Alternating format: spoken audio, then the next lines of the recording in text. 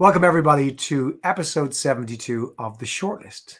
I'm your host, Johnny Campbell, CEO and co-founder of Social Talent, and you're very welcome to this week's episode where we're going to be talking about trans inclusion and belonging in the TA space. So everyone deserves to be their authentic self at work and in life. God forbid I couldn't be my authentic self. But for many trans people, the fear of stigma and discrimination can lead to devastating consequences when it comes to looking for employment, job satisfaction, and just general emotional well-being. And despite a growing awareness of the struggles that trans individuals face, many employers are simply still ill-equipped to make the changes and be educated on matters that would create a more inclusive and supportive workplace culture. But what can be done? Well, joining us today to discuss this important topic is my good friend Joanna Lockwood. And Joanna is an inclusion and belonging specialist and founder of See Change Happen, a consultancy she'll explain a little bit more about in a second. And looking through the lens of TA, Joanna will share with us tactical advice in creating a more inclusive employee lifecycle and also help you, our audience, hopefully better understand the challenges that trans people face in the workplace and how you can best support them. Joe, welcome to the show. It's an absolute pleasure to have you. I can't believe we haven't had an episode together in the nearly 2 years that we've been running the shortlist. And it's just wonderful to have you here. Can you perhaps introduce yourself, give us a little bit of background on the business you run and the work you do with organizations and people in this community?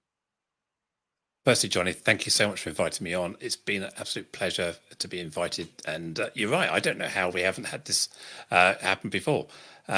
But yeah, I guess COVID, we've not bumped into each other at the various events. So yeah, so as you said, my name is Joanne Lockwood, and I describe myself as an inclusion and belonging specialist. So I work with organizations. I describe the organizations I work with as people.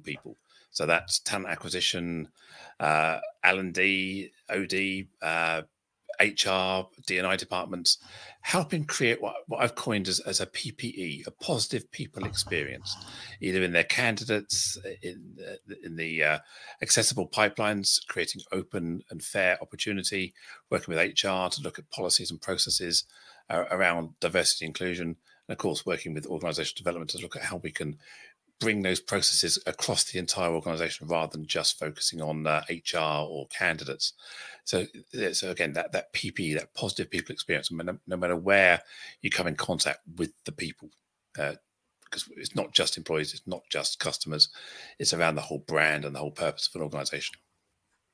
And Joe, this is probably, it's important to underscore that you work in the general inclusion space and work with organizations on more themes than perhaps just the trans community. But it is an area that we wanted to shine a spotlight on today because, and I get that most organizations are working hard to be much more inclusive these days. And often they tend to focus on one or two areas. And we've brought this up on other shows. We've talked about perhaps the lack of focus that is put on disabilities and neurodiversity. And there are so many areas of difference that organizations and the people working those organizations are struggling to get their heads around these days in terms of, you have to try and be aware of so many differences in the organization. I think it's important to highlight the fact that at its core, you work on just being inclusive, which it ignores all those differences because being inclusive, and correct me if I'm wrong, as you see it, is just about accepting all the differences that are in the workforce and society, and the approaches to being inclusive don't really change much. If you're being inclusive towards someone from their gender, for their race, for their background, for their beliefs, it's just being inclusive. It's a way of thinking and working that transcends these different differences. Would that be fair? I think at a very high level, I completely get what you're saying there. But I think when we talk about being inclusive, it's about being person-centric, understanding what motivates, what challenges an individual. So to say that inclusion is the same for everybody misreads the situation. It's when we talk about providing equity, that's recognizing that different people from different backgrounds, different ethnicities face intersectionality kicks in. We have to recognize we need to be very person-centric. So one size does not fit all. So being inclusive per se maybe doesn't fit that one size. So we've got to be really careful here. We don't just put in blanket policies believing we're inclusive without understanding the nuances and the needs of the individual. So yes, fundamentally, it's about treating people fairly, treating people with respect, giving people opportunity, understanding the challenges they face for showing up. We talk about this when we talk about privilege. It's around understanding their particular characteristic may have a disadvantage in terms of social acceptance, in terms of social capital, in terms of structural inclusion. So, and without beating up on the straight white guy, top of the tree generally in the Western world in terms of privilege. And the further you are away from being straight, being white, being male, the further or the more challenges you have. And it's not, as I often say to people, it's not about the challenges you've gone through. It's about the challenges you haven't had to go through as a man, as a white person. Me as a white person, I haven't ever faced racism in those terms. So when I show up, I have my own characteristic bite, but I'm never disadvantaged because of the color of my skin or my upbringing. I was never disadvantaged at school because of the color of my skin. So it's those things I haven't had to go through. So it's really important when we're thinking about inclusion is to recognize the challenges of the individual.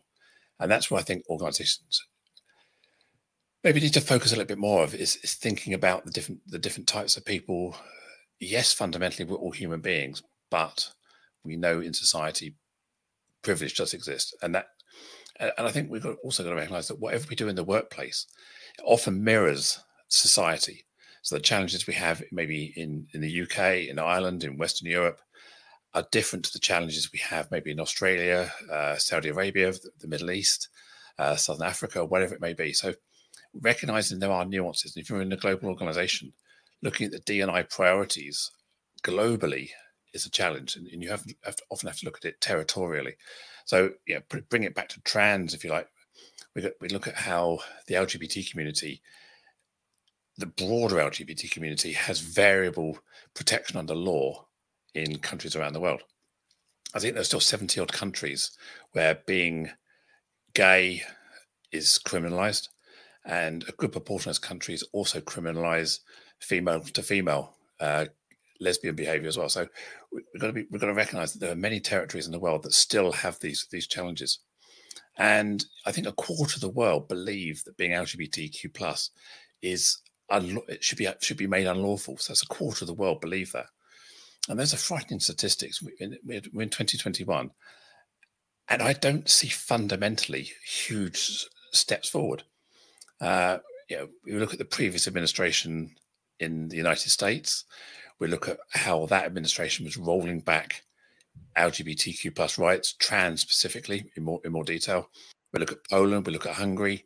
We look at what's going on in Ukraine, in Russia, and other territories around the world, in the Middle East. We're not seeing any advances in LGBTQ plus rights. And when we take out trans out of that, and we look at trans as a separate entity, we're not going forward at all. In fact, in the UK, I would say we're going backwards. We're struggling to hold the rope and hold our ground at the moment. There's a huge upswell of pull against trans rights. And yes, we may argue that is a very small minority of people, but that small minority of people are very well funded, very vocal, very loud, and seem to have the ear of politicians and the mainstream media. And that's really, really hard to push back against. And it's psychologically damaging for trans people and their allies to read this material, read this rhetoric, and these challenges on a day-by-day basis, because it is daily. It's not something you read here and there.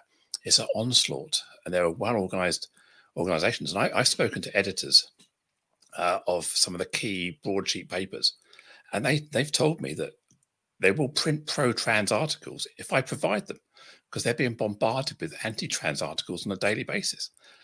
But the pro-trans articles, it's not news. Yeah, I get up in the morning, make my coffee, do a great day's work, come home at night, watch telly, go to bed. Is not great news. But that's the lived experience of many trans people. But you can always find a negative story, and that's what they're bombarding the mainstream media with, and that's the challenges we face. And this is not niche media. This is the BBC, this is the Times, the Telegraph, the Guardian, the Observer.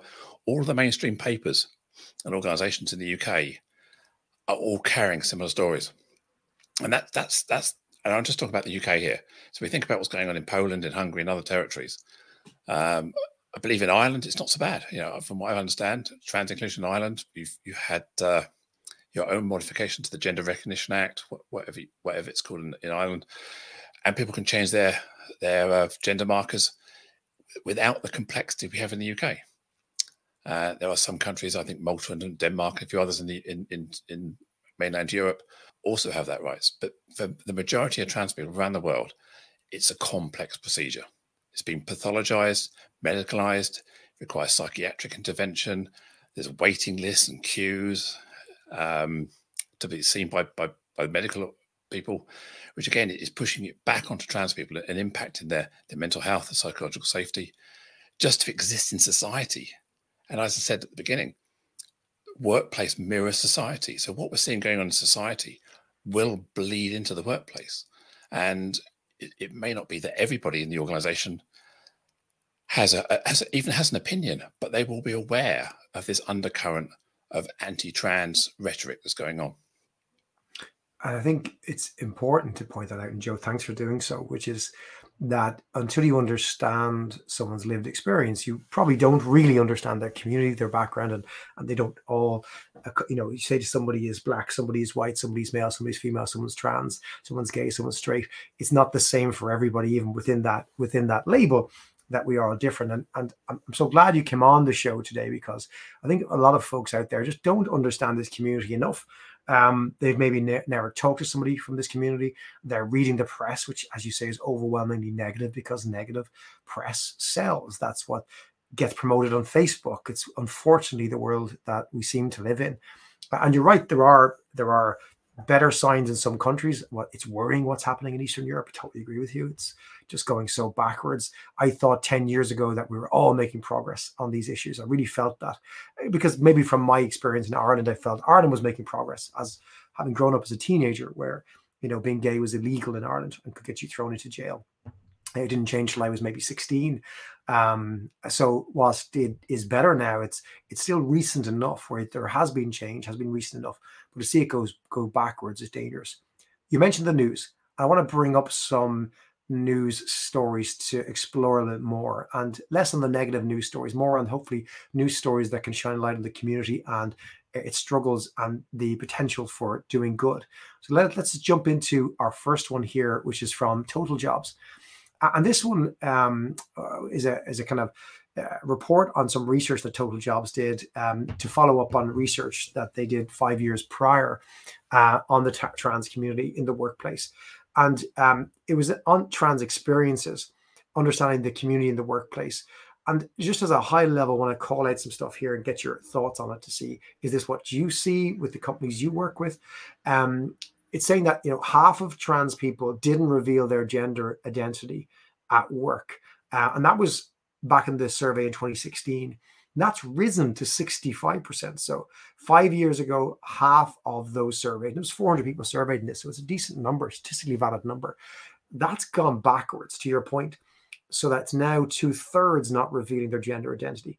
What are your thoughts behind that? Is that what you're seeing out there? Is that what you mean by your fear things are going backwards? Yes, certainly. I remember the Total Jobs survey back in 2016, because I actually did some work with Total Jobs at the time and helped write an article to sort of bring their stats to life. And I came out, I was open about my identity in mid-2016, and I felt that the world had turned a corner, certainly in the UK, that I felt I was feeling safe. And we wind the clock forward 5 years. And in the UK, I mean, let's talk about the UK, because that's my real field of expertise. The government, the Conservative government at the time, looked at revamping the Gender Recognition Act. The Gender Recognition Act 2004 is a simple piece of legislation that allows a trans person to change their birth certificate.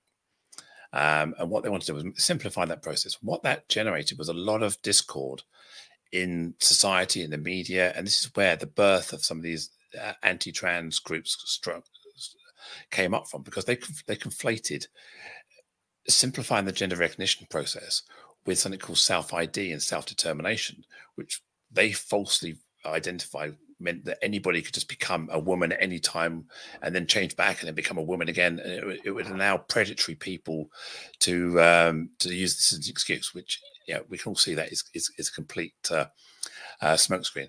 But so that came to fruition around 2018. This is when this negativity started, and so we've now seen this negativity grow and grow and grow, and these well-organized groups in society, in the media, as I said. Is it no wonder that trans people are now more aware of their identity and their place in the world? They're internalizing their own negativity, their own internalizing transphobia. They're almost believing what they're being told, that they're being triggered by reading articles on Twitter and the mainstream media. Is it no wonder that they mistrust maybe their employer, because they don't know whether their employer is a follower of the anti-trans rhetoric or a positive around trans people. So unless the organizations themselves have a clear external presence that is demonstrating their trans inclusive status, then I'm going to be nervous. I worry about when I walk into a room. One of the other stats, I don't know if you've got it, is that 86% of people said they were positive or neutral on trans inclusion. And I always say, well, what about the remaining 14 or 15%? Because when I walk into a room of 100 people, the chances are 10 or 15 of those people are anti-trans. If I sit on a bus, sit on a train, walk into a new company.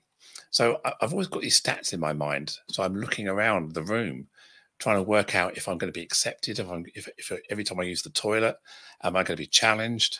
If I make a comment, am I going to be challenged by that? So I don't think it's any wonder that people are more afraid now to be open about their identity. And I think the stats also mirror for LGBT people. We're still seeing people in university being happy to be themselves, talk about their sexuality, living a free life, but putting themselves back in the closet to get their first job until they trust their employer. And then they'll maybe open the door slightly and creep out. So it's not just trans, it's the whole LGBT community is still feeling that they've got to be cautious about their existence. But certainly, looking at the Total Job Survey, the fact we've gone backwards, it doesn't surprise me at all because of this negative rhetoric in the UK and we see in Eastern Europe. It's I've been a recruiter where I've been on assignments and asked by the client to uncover someone's sexuality, to confirm suspicion, which is mental. This maybe in 10 years ago, 15 years ago, the last time I recruited and was asked such a question, but I know what happened then. And, thankfully the last example ever happened, it was actually not a negative thing. The person wanted to just, prepare the interviewer so that they weren't, surprised by what they hired, because they were hired remotely. But it could have gone the other way, and the person didn't have the right to ask it. But, people were doing it then. I suspect they're still doing it now. And we're recruiting. This pops up, right?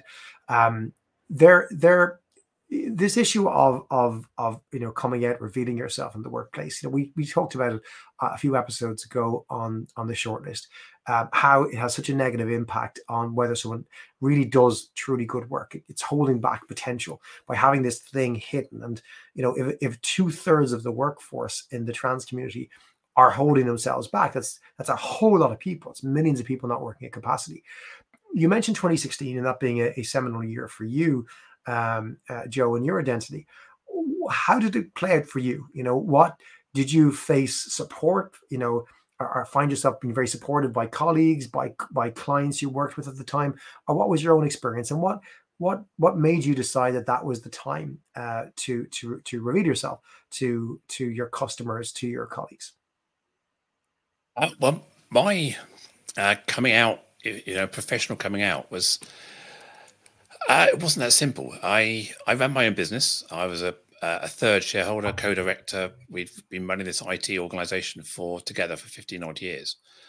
And during the latter part of that, I was aware of my senior colleagues' thoughts on transgender people. We worked in a shared office space, in a unit, with 10, 15, 20 other companies. And somebody in an engineering firm within that building transitioned. They were being open and out, and the owner of that business often used to come into our office just to, like owners do. They share their stories and talk, and they were sharing their challenges with this trans person, and the language pretty quickly turned very negative. They were talking about this person was referred to it, a thing. There's a lot of empathy going to the business owner saying, "Well, it's terrible. You're going to have to put up with that thing working for you, going out and visiting customers, and nothing you can do about it." So I'm sitting around the table listening to my business partners, my colleagues, use this language, and I wasn't. This was probably 2 or 3 years before I was out, and I look back and I'm ashamed of myself for staying silent, for not saying anything, for not going up to this person and offering my support. But at the time, I was so far under, in the closet, I didn't say anything, and it ate away with me. And I heard my colleagues make these remarks other times. One of my female senior colleagues said, "That thing has done something horrible in the toilets," et cetera, et cetera. And it's like, and I was just, the longer I sat around the table at the board meetings and in these planning meetings, working with my colleagues, the less and less respect I have for them. It just ate away from me. And I got to the point where I didn't want to work in my own business. I didn't want to work in that business. I'm not saying I wanted my business to fail, but I wanted my colleagues to fail. And it was really eating away from me. I lost all respect. And when I finally became open about my identity, it wasn't, I wouldn't say I chose to do it. It became this unstoppable force inside me that one day I just had to open the box, and the box blew apart. And it was a really, really, I describe it as a necessity at the time. And I didn't share that at work. I came out on Facebook, and Facebook has a lot of leakage. So with hindsight, I'm fairly certain my colleagues weren't ignorant of the fact that I posted something on Facebook, even though I deleted it. They never said anything to me. I never said anything to them.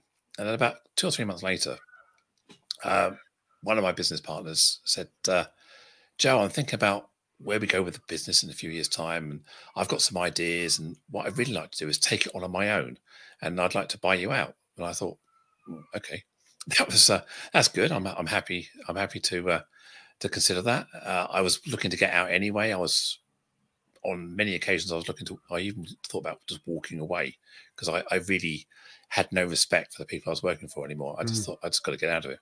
So they offered to buy me out. That was like any business buyout. It's like a bare knuckle fight at times. Lots of blood on the canvas. Taking it to the edge, negotiating. And it finally came out about my gender identity in the last throes of the negotiation, and because they were pushing me to find out what I was going to do next. They were really worried that I was going to set up a competing organization back into IT, and that was their big concern: get rid of me. But they didn't want me competing, so they were really pushing me what I was going to do next. And I said, "Well, I don't know." And they said, "Why don't you just tell us you're trans, and we can just get it out there?" And I thought, yeah. So right at the death blow, it sort of came out. But by that point, it was too late. I already knew what they thought inside their head. No matter what they said, I challenged them on some of the thoughts that I'd heard them say, and they said, "No, we didn't say that. We didn't mean it." I thought, "Oh, so you're full of BS as well." Okay, fine. So I took the money. It wasn't a fortune. It was like a good redundancy package.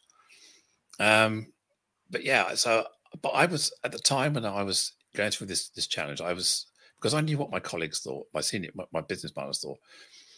I was concerned about having to come out to all of my customers. And we were a small business. We were doing 1.2 million, something like that. We had a wages, VAT, all the stuff, all the things you've got to pay. And we weren't rolling in it. We weren't making huge profits. We were just bumbling along. So the impact of something that major on me as a major fee earner, client liaison, I was worried that I would damage the business. Also, as a manager leader, I had to lead my team, and if it impacted my ability to lead the team, then I was worried about that. I almost thought if I was an employee, I could just push it onto the company to deal with. But because I was kind of owning it, I had to almost like take responsibility for myself, to help myself, and to worry about my impact on everybody. So that was what was going through my head at the time. And I I didn't have any particular reason to think my customers wouldn't be accepting, but I also appreciated the fact that there was likely to be those conversations, and I didn't want to be exhausted by having to go, yeah, it's true, and oh, by the way, and it's, you know, to 40 or 50 customers, I just decided it was too exhausting, and so bottling it, taking the money, running, in a way, it worked for me. So yeah, but it was. I'm sure there are many other trans people who've been in similar situations, either as an owner or as an employee, that are faced with the same dilemma. It's just that fear. We all know that everything you ever desire is on the other side of fear.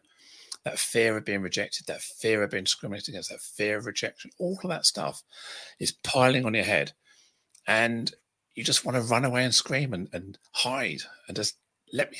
Yeah. So yeah, I ran away. I took the money and ran. In a way, with hindsight, best decision I ever made. But it's understandable from the context. Like the same Total Jobs article points out that 56% of trans people believe it's harder for them to find a job. So, again, you're looking at your financial prospects, you're looking at your perceived ability to get a job, and more than half of trans people in the survey saying, they're thinking it's harder to find that job if they're out in public in their workplace environment. So you mentioned earlier, though, Joe, that if you are, interested in attracting trans talent and being open to trans talent, and hopefully taking advantage of other companies' lack of awareness in trying to attract them, you were saying you need to position yourself and demonstrate you are a trans-friendly employer.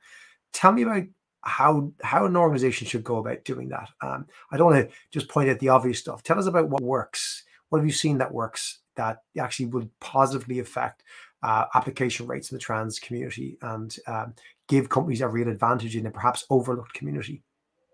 All right, let me unpack that Total Jobs thing about the 56% believe it's hard to find a job. So when I first sold my business, I thought, well, let's go back into IT contracting. Let's look for an interim position just to figure out what to do. And I had some very open conversations with agency recruiters, explained about my gender identity, and I said to them, how does that fit? And almost all of them were candid enough to say it would have a severe impact on my employability. This was agency recruiters being very honest, and quite a few of them, some of these are big brands, big names, you'd have heard of them, said that it limited their scope for clients they could put me forward to. So whether that was knowing the client and their bias, or whether it was their own bias, they weren't willing to put me forward to because how would it reflect on them? So yeah, I had it from the horse's mouth from agency recruiters, and I even did a True event, a True London event, probably back in 2017 or 18, and I was talking about trans inclusion, and people in the room who are, as you know, are in-house agency, different sort of recruiters. So some people in the room actually said, "Yeah, you'd be a tough person to place. You're not the easy candidate." And I've stood on stage, and I have a slide behind me, and it says, "So would you hire me?" And I throw it to the audience and say, "Come on, would you hire me?" And you can see people going, "Oh yeah, we're an inclusive company," but secretly they go, yeah, and that's I know that's what people are thinking. So let's not beat around the bush here. Not everybody, I appreciate there are many companies out there that don't think that way, but there are many hiring managers, many agency recruiters, many organizations who do a double take. So you say, what can organizations do? Well, be honest. Be honest that this is what's happening. Be honest with yourself to say you're not giving gender diverse individuals, gay people, lesbians, queer people, black people, disabled people, you're not giving them genuine opportunity. So you can educate your staff. Yes, you can run lunch and learns. Yes, you can do Trans 101. Yes, you can do all of this. But what you've got to do is recognize the lived experience, the struggles that trans people face. Workplace mirror society, the stuff's going on in society, the pressures that you feel. And how can you be genuinely inclusive? Who is championing it? Who is owning this internally? Do you have a staff network, an ERG, that for a Pride network where trans representation is part of that Pride network? Are you proud of your trans people? Are you featuring them? Are you spotlighting them? Are you amplifying them? Are there senior trans people, or are we just talking about trans people on the tills, on the coalface, or are we actually seeing trans people progressing in the organisation? So if you're not, and I hear people trying to hire their way into diversity, but we've got to look at your existing people. And if you employ 100 people, and you say, well, we don't have any trans people here, well, statistically, 6 to 10% identifies LGBT, 1 to 2% identifies trans or gender diverse. So if you're not seeing that level of representation, ask yourself why. Either you've been statistically unlucky to never recruit someone who's LGBT, or people are too frightened to come out. So it's about fixing your internal culture first. So let's not try and hire people if your culture's broken. Don't bring me in for an interview and then make me feel uncomfortable. Don't bring me in for an interview and misgender me on the phone because my voice is deep. Don't give me the double take and go, you're not quite the Joanne I was expecting. And that look you get. So I want to walk in, I want to feel embraced, I want to feel celebrated. I want people to, I don't want to have to hide my transiness, if you like. I'm quite proud to be out and open. And many trans people are. It's part of who I am. So, when you say, I don't see color, I don't see gender, I don't see all this, what you're doing is you're erasing a part of me by not seeing me. And I know there are plenty of trans people out there that want to submerge their transiness and be seen as a woman or be seen as a man or be seen as non-binary. But recognizing that some people are quite happy to be open. We don't all have the privilege of passing, the privilege of looking like we're not trans. Recognizing that not everybody is male or female. Recognizing that there are non-binary people out there are gender fluid people out there. So does your process work? Do the forms? I still see some shocking application forms.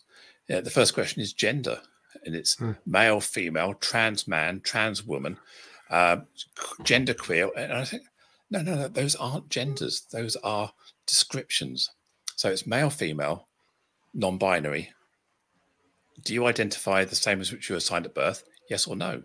That tells them that I'm a woman and that I don't identify as I was assigned at birth. So therefore, you could deduce from that on trans woman. So you ask the questions in a very polite way, matter of fact. And I've seen some shocking narratives around the question, which effectively they create this trans people as being other. And so look at the documentation, look at your application forms, look at your website, hold a mirror up, ask trans groups, pay a trans consultant to take a look at you and say, would I apply here? Does the healthcare, is the healthcare fair? Does it support same-sex marriage? Does it support adoptions from same-sex couples? Does it support IVF? Does it support gender diversity, surgery, etc., etc.? And surgery is not every trans person's destination, but it is for some, and it's how you respect that. It's important. I've had a hair transplant recently, which technically is surgery. So surgery comes in different ways. Mental health, we need to think about, have you got support?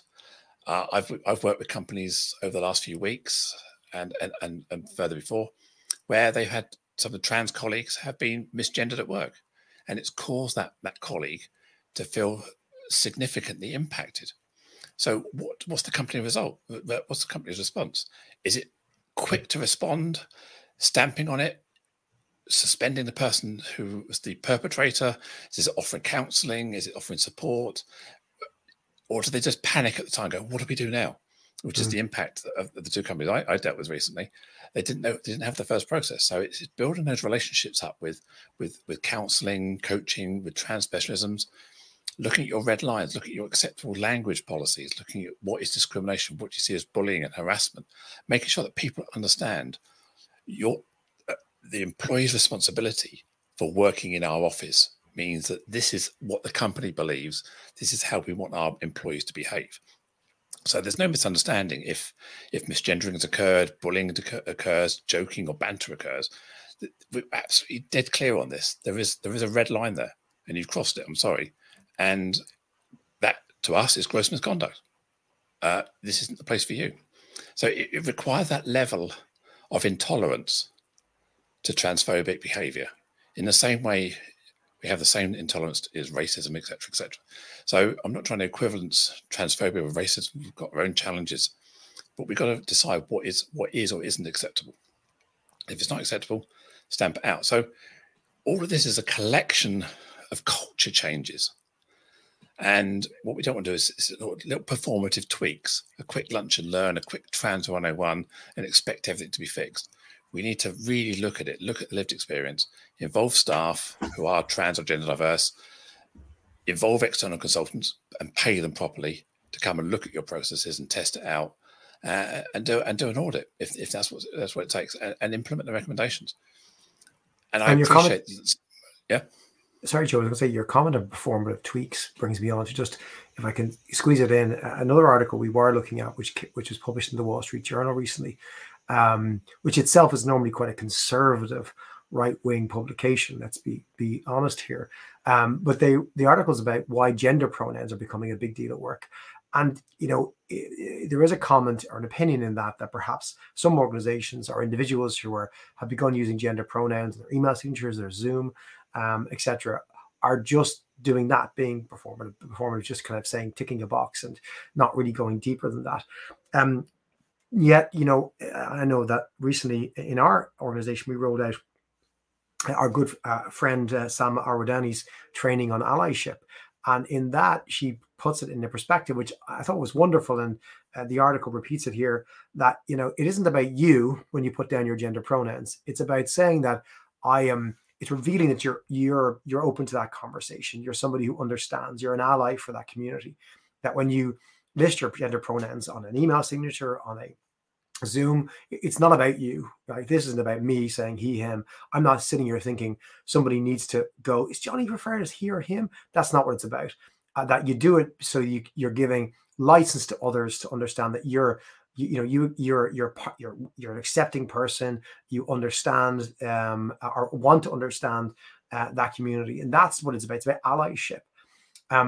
What are your thoughts on some of the ideas proposed by the Wall Street Journal article? And we'll share the link in the show notes and online to those listening live to check it out and make their own decisions, because it can be quite controversial. You typically don't get universal acceptance, and the companies in the article, I think all of them have said that they've made it optional. They don't want to enforce this on any employee to do, but they've seen great acceptance and it's building. And LinkedIn, they mentioned, of course, has introduced the ability to add your gender pronouns on LinkedIn profiles. But what are your thoughts around some of these topics? Because you've mentioned it a couple of times already in the last few minutes. Yeah, completely. First of all, can I just say that your explanation was absolutely top-notch, perfect, and I couldn't have said it better myself. It's not about you. It's about what you're communicating to others. It's the same as a rainbow flag in the cafe window. It says, this cafe is safe. This person is safe. And I actually say to people who come to me and say, should I put my pronouns on my profile? And my response, which often shocks people, is no, you shouldn't. Because if you feel you have to ask that question, you haven't truly understood your part in that responsibility. So being an ally is not performative. Being an ally is understanding what sharing those pronouns means. And as you say, it's about saying that I understand the issues. I understand why it's important to normalize the sharing of pronouns in society. So yeah, full stop. And I completely agree that organizations should not make sharing of pronouns compulsory. It should be an optional thing. I've had conversations with people of privilege, and I won't go any deeper than that, who argue and say it's the world gone crazy. I don't see why I should have to share my pronouns. I don't see why we have to have this new language coming in where it's becoming trendy and kind of snowflake territory. And I said, that's fine. You don't have to get it. I don't expect you to get it. So please don't. And I know that when I look at you and your LinkedIn profile, you haven't done it. I'll be more wary. That's fine. I'll go with my suit of armor on, and I'll be tooled up, ready for the discussion. But when I'm browsing on LinkedIn, when I join a Zoom call and I see people's pronouns there, you and I have both got our pronouns on this on the StreamYard. It says to me that we're here, we're showing up. I don't have to explain myself. I don't have to. I feel I don't have to say, oh, hi, my name is Joanne Lockwood. I use the pronouns she, her, because I've got them here. That it says there. And when I stand up on stage, I've got my slide deck and it says Joanne Lockwood, she, her. So I'm announcing it in other ways. And it does. It creates this safe space. It means that I'm free to be me, and I can tell who else is positive. And I also know the lengths some companies have had to go to have this pronoun policy approved. We think about huge organizations, marketing, brand, the layers of management, the layers of complication to get something like this approved. So when a company of a global company makes this statement, I know that it wasn't a kind of like, yeah, let's just do it. They put this through legal, and they put this through legal in all continents of the world to make this happen. So that really says to me that this company really does care globally. They may not get it right everywhere, but they've actually done something here. And so I've seen solicitors and law firms, big brands, who now have their staff have it on their email signature. And I think, yeah, you've really done that, because that person wouldn't be allowed to do it without corporate approval. So, yeah, so I think there is a significant amount of respect where large companies do this, because I know what they've been through to get it to happen. So they've really thought about it as an organization. So that's really powerful. I think smaller organizations, maybe we're looking at the SME market, we're looking at organizations that maybe haven't thought about this. It may seem like a lot of work for them, or maybe they're worried about the impact it'll have on their clients. What will people think of me if I share my pronouns? It's all about me. What about me? So it's about just trying to educate and normalize pronoun sharing in society, because not everybody identifies as male or female. There are people who are non-binary. Non-binary people don't all use they, them pronouns. There's lots of neo-pronouns, they, and various other neo-pronouns. If you haven't come across those, do Google neo-pronouns, N-E-O pronouns. And also, I've seen a lot of people who are non-English first language speakers now putting their first language pronouns in their signature. So people are French, people are German. So again, that signpost to me that they're not native English speakers. So that's also a benefit. And we don't all have a typical Anglo-Saxon Western name. So there are many people from different ethnicities. You, as an English person, I can't tell their gender or even guess their gender from their name. So by sharing pronouns, it also allows non-English first language speakers and non-Anglo-Saxon type names to identify their gender if they so wish. So I think there's a whole load of benefits beyond just the LGBTQ plus community about bringing acceptance and inclusion into the world. I know many female friends who are Joe, and they often get misgendered. And then there's many other names where even I've got some female friends who even have JOE, and they get misgendered all the time, So I think it does help have that conversation, and it goes way beyond just the LGBT community. I can't believe we're at time, Joe. I could genuinely chat for much longer. I've had an education, and it's been fascinating talking to you. And I think you articulate some of the challenges, some of the fears, and some of the practical ways we can overcome them really, really well. And you've done that today. And I thank you for that. Hopefully that's been an education, an insight to our audience, and helped individuals who want to do something really think about what they can do. Before you go, as I do with all of our guests on the show, I'd love if you could leave us with a piece of advice, your tip for our short list of tips, it being the 70-second tip to add to the short list. What piece of advice would you leave our audience that either you have gathered from your own experience or you have had passed on to you from others that resonates with you? When we think about trans people, I think don't just focus on the trans individual. A trans person has a family, they have colleagues. And I know from my experience, my wife went through a huge trauma herself, and her workplace didn't see that. So if her workplace had put in trans inclusion policies, she would have been far happier as the wife of a trans person to be out and open, because she was very scared to bring me to the company barbecue, to take me to the Christmas party, for fear of what would happen, whether they misgender me or they stigmatize her. So I think the bit of advice I would give is think beyond the person in front of you and think about the entire 360 around the people, and understand the trauma that very long-term colleagues may have, where they've known me for 30 or 40 years, how they suddenly got to get used to a new me, and they may well need counseling as well. So as I say, the biggest bit of advice is don't just look at the individual trans person, think about the 360. That's what I would say to people. I love that. It moves it from being 1 to 2%, being multiply that by 4, by 5, by 6, by those who are going to be touched by that, a family member or a friend who might want to ask questions, who might want to just say, I want to work for an organization who supports friends like mine, family members like mine. Even though we don't necessarily have someone who identifies like that open in the workplace, we certainly will have people who are touched by that. So that's a great piece of advice. Joe, thanks so much for coming on the show. Let's have you back next year. Love to continue the conversation. Been wonderfully enlightening. And I really thank you for being candid and open and honest and sharing your story here as well today, Joe. Really appreciate it. Thanks so much. Appreciate it, Johnny. Thank you. Thank you for listening, taking the time here with us today on episode number 72. I'm going to ask you to perhaps give a little bit more time to an event we're running in a couple of weeks that I'm hoping you will find of interest and worth 90 minutes of your time. Our latest Social Talent Live is happening in November. It comes up on November 18th, so it's just shy of 3 weeks away. And it runs on the 18th of November at 4 p.m. UK Irish time, 11 a.m. on the East Coast of the US, 8 a.m. on the West Coast. It's a free event to register for. And we'll be talking about hiring at scale during the Great Resignation. We've mentioned the Great Resignation many times here in the show, but we're going to have a panel of guests, 2 panels and an interview in the middle. We've got Barbara Lee, who is SVP of HR with Nielsen Entertainment Group. We have Kim Pope, who's the Chief Operating Officer of Wilson HCG.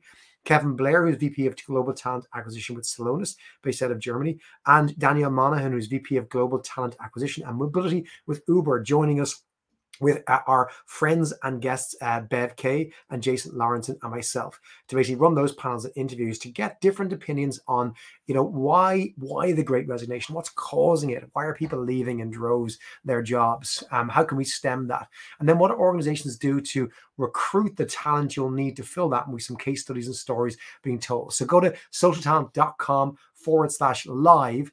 At socialtalent.com/live to register for free now. But before then, come back next week. We have another show. Show 73 will be back with us next Wednesday, our 1st of November. And we're going to be talking about talent strategy for hypergrowth. So keeping with that same theme, another perspective, and this time from Peter Coulson, who is a manager in the global talent acquisition for Spotify. So Peter's in a very high growth organization at the moment. Spotify doing wonderful things all around the world and growing like crazy. And their talent strategy is very much affected by the Great Resignation and just general growth of their product and services out there. And Peter's going to be talking to me a little bit about the talent strategy he looks at in an organization like Spotify that is growing through hypergrowth and hiring through hypergrowth.